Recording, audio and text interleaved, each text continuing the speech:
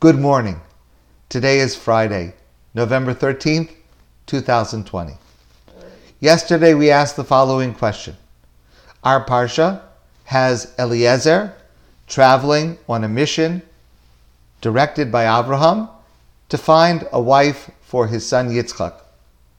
And as Eliezer approaches the place where he will be looking for the suitable person, Eliezer says to himself that if the woman that I approach and I ask her for water, she will offer me water and she will also offer water to my camels, that will be the sign that she is meant for Yitzchak. The Rambam, Maimonides, clearly says that there was something wrong with this, that it involved the prohibition of nichush, like soothsaying. It's like setting up some kind of a sign, like a superstition. If this happens, then I'll act so-and-so. And if that happens, I'll act differently. And the Rambam explicitly, in his discussion of this prohibition, says, Ke Eliezer Eved Avraham, that what Eliezer did is in this category of forbidden activity, which is very strange because the Torah seems to say that what Eliezer did was correct, seems to treat him as a righteous person. How can we understand Eliezer's behavior in light of the Rambam's criticism?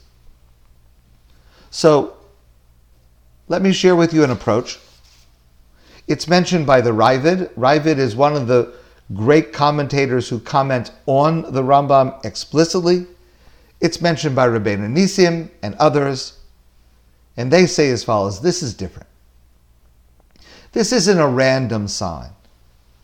A person who says, because a black cat passed in front of me, I'm not going to do so-and-so today, that's some kind of random sign. There's no logical connection between the sign and the activity.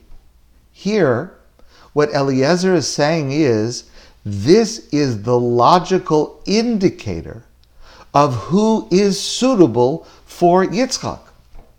A woman who has so much compassion and empathy that if she's asked for water, she doesn't just do the minimum amount of kindness, but she seeks to find, can she provide more? But your animals may be thirsty. It was that level of kindness and compassion and empathy that Eliezer was looking for, because that is what he learned in Avraham's home. That's what Avraham taught his entire life, together with Sarah, about the most important personality traits. And so clearly he wanted to find that demonstrated in a young woman, to know that she, by her character, would be appropriate for Yitzchak. To my knowledge, I could only think of one other time in the Torah where there is an articulation of how to choose a spouse. And the contrast is stunning. I'm thinking of the book of Esther, where Achashverosh, that silly, powerful king, wants to choose a queen. And he does so purely on the basis of physical beauty. The fact is that Eliezer's judgment is still true today. And that's the reason the story is told to us at such great length, in such great detail, because we really need to learn a practical lesson from this. When it comes to choosing a spouse, people look for many things. Some of them more foolish and transitory than others. People sometimes look for wealth, beauty, power. Here's the truth. None of those things leads to a happy marriage. None of them.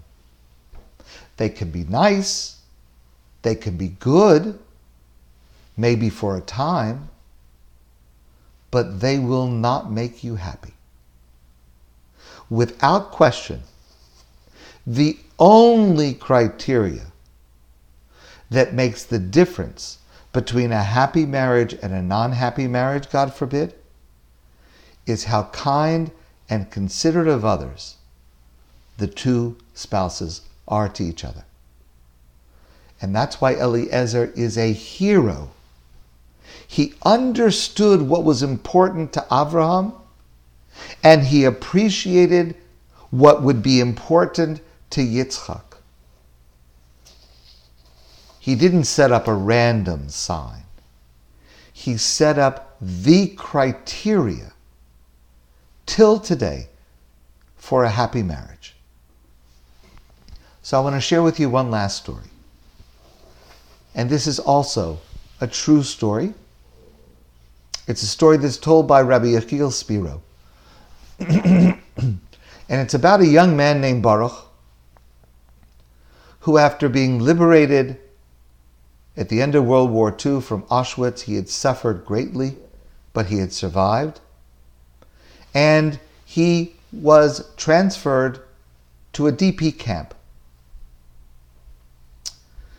Everything in his life was gone. Everyone in his family had been killed. He had nothing. And he had to face the challenge of starting over, like everyone else who was in that place. Baruch was given a job in the camp. His job was to distribute shoes. So shoes would arrive, Baruch would place them on the shelves, and then people would line up and come in and choose the shoes they wanted in order. First come, first served. The system worked well. After some time in this DP camp, Baruch met a young woman, as improbable as it both seemed to them. A young woman named Rachel, who also lost everyone and everything in the Holocaust. And for the first time in years, they began to smile. They began to feel hopeful for the possibility of a future. Something that both of them had feared they would never feel again. One day, Rachel gets in line for shoes, and Baruch notices her eyes gazing lovingly at a pair of red shoes on the shelf. Beautiful red shoes. Rachel looked at Baruch, who was handing them out, but she did not say a word to him. And she gets in line. Baruch wanted nothing more in life than to give those shoes to Rachel.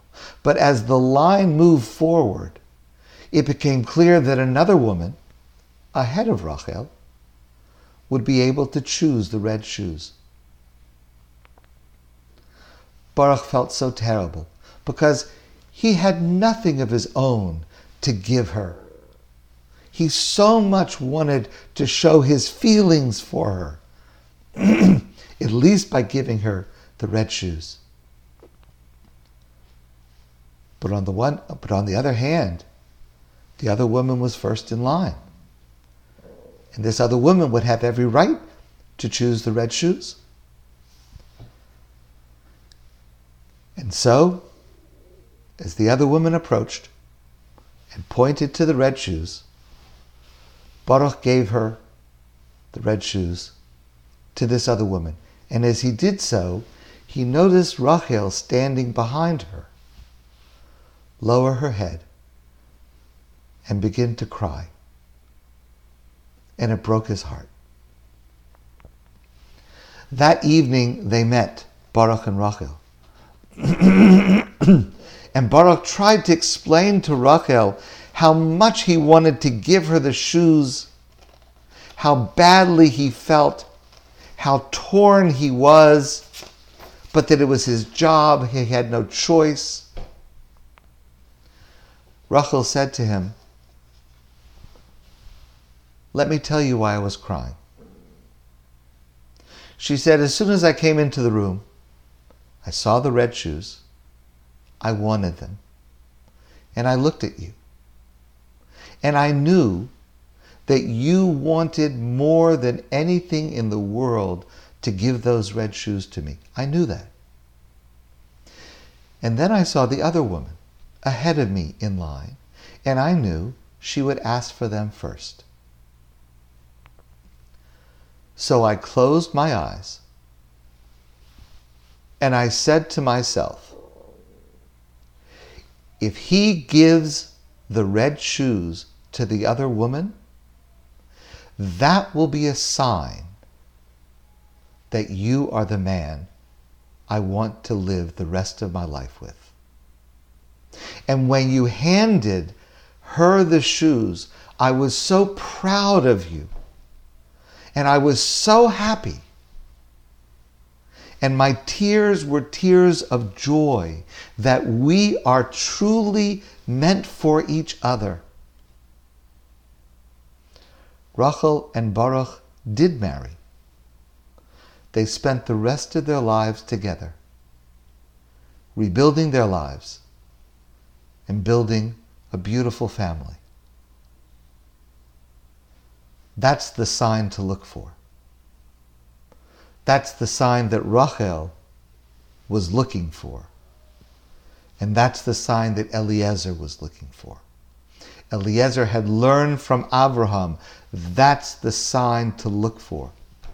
And Eliezer knew that for Yitzchak to fulfill his mission in life, he needed to find a person corresponding to his own character that overflowed with kindness.